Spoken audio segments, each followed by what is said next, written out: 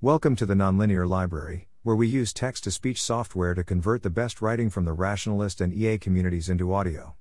This is 21 on 21, published by Amir Bolous on April 25, 2022 on LessWrong.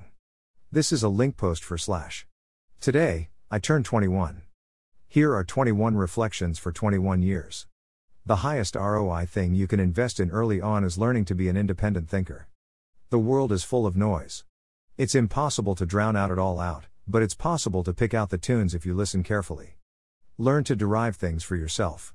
Read and listen to what other people say, but always arrive at your own conclusions. Corollary to this, there may be forces that drive you to take a certain path. A shocking number of new possibilities open up when you realize you don't have to walk on the path laid down by others for you, and you can in fact craft your own path.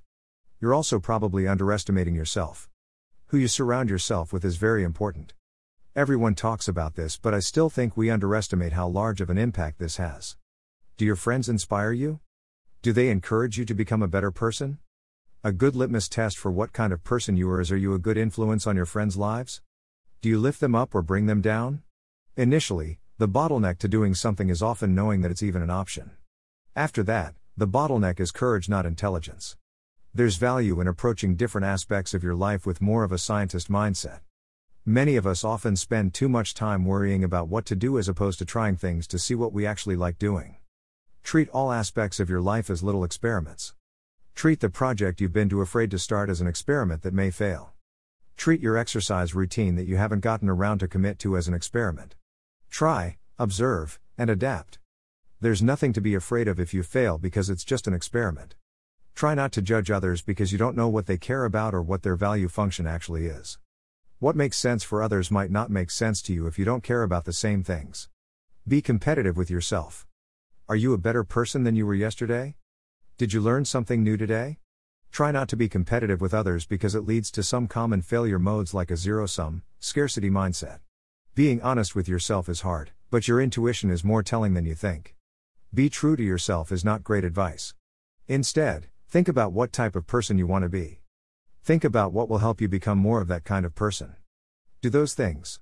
Speaking of advice, most advice people will give you will be bad for you.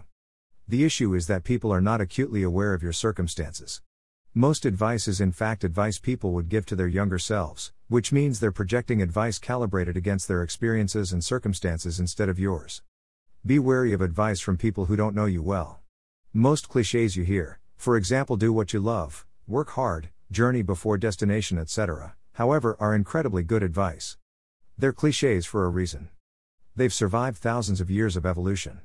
Note also, that most generic advice actually has multiple levels of nuance that can only be understood through experience. Do stuff in public. Think in public. Write in public. Ship in public. Doing things publicly attracts like-minded people and opportunities that you wouldn't be able to easily otherwise find. It's a great vehicle for serendipity. If you're constantly rushing from one thing to another, are you really saving time or are you wasting it? We make a lot of assumptions in our lives, many unconsciously. Some assumptions are good, for example in a scientific context in order to, let's say, model something, but be careful of what you assume, especially unconsciously, about others. For example, just because someone isn't at a particular stage in their life, does not mean they couldn't be there if they wanted to. Don't assume someone hasn't achieved something because they couldn't do it, or think less of a person because they didn't do it when maybe they in fact don't want or care about it. For example, some common things that fall into this bucket are money, status, etc. Change your mind about things. Being right is overrated. Read, or broadly consuming, for example listening to podcasts, watching videos, etc. a lot. And in different domains. What's standard practice in one field, is novel in another. All of the low-hanging fruit in ideas is in connections. You develop original ideas by reading a lot. You build a map of the territory by reading a lot. You learn by reading. We are so fortunate to live in a time where pursuing your curiosity and learning things is so easy. Take advantage of the fact that it's easier now to do and learn things than maybe ever before. The world is full of distractions.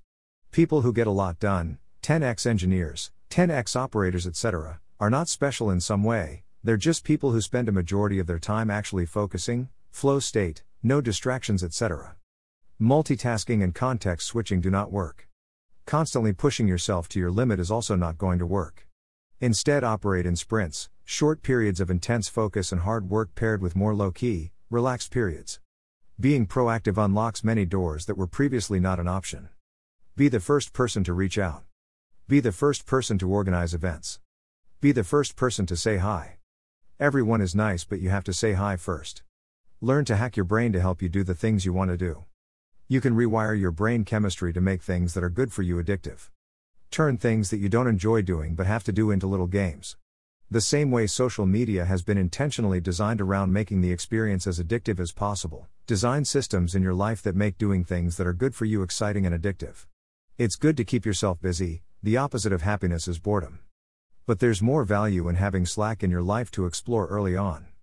Sometimes you can be so busy focusing on something that you forget to notice you're doubling down on the wrong thing. Reality is very detailed. Like surprisingly detailed. Learn to notice the details in things. Question why things are the way they are. One of the most costly mistakes you can make is not valuing your time. One of the most selfish mistakes you can make is not valuing other people's time. The way to get started doing something difficult is to dive in. Having a loosely defined plan helps, but nuances only become clearer when you actually face them. Also, knowledge is acquired through experience of doing, trying to do said hard thing as opposed to thinking about it beforehand. Doing hard things is mostly about having high expectations for yourself and getting used to being uncomfortable. Good work is surprisingly mimetic. Learn to steal like an artist. Steal the way people think and look at the world. Everything is a remix. Do not be afraid of initially copying others, your style will naturally evolve from there without you noticing. Quantity produces quality. Bonus 1 for fun. Be wary of status. Be wary of pursuing status, directly or indirectly via a thing you say you want. Be wary of assuming things about others because of a certain status or lack thereof. Status is one class of finite games which are played to win, and induce a scarcity mindset. Avoid playing these types of games. These are a small subset of reflections, things I'd want my younger self to know. Maybe if there's enough interest, I'll do a part 2 of N. As always, I'd love to hear your thoughts. Thanks for listening. To help us out with the Nonlinear Library or to learn more, please visit nonlinear.org.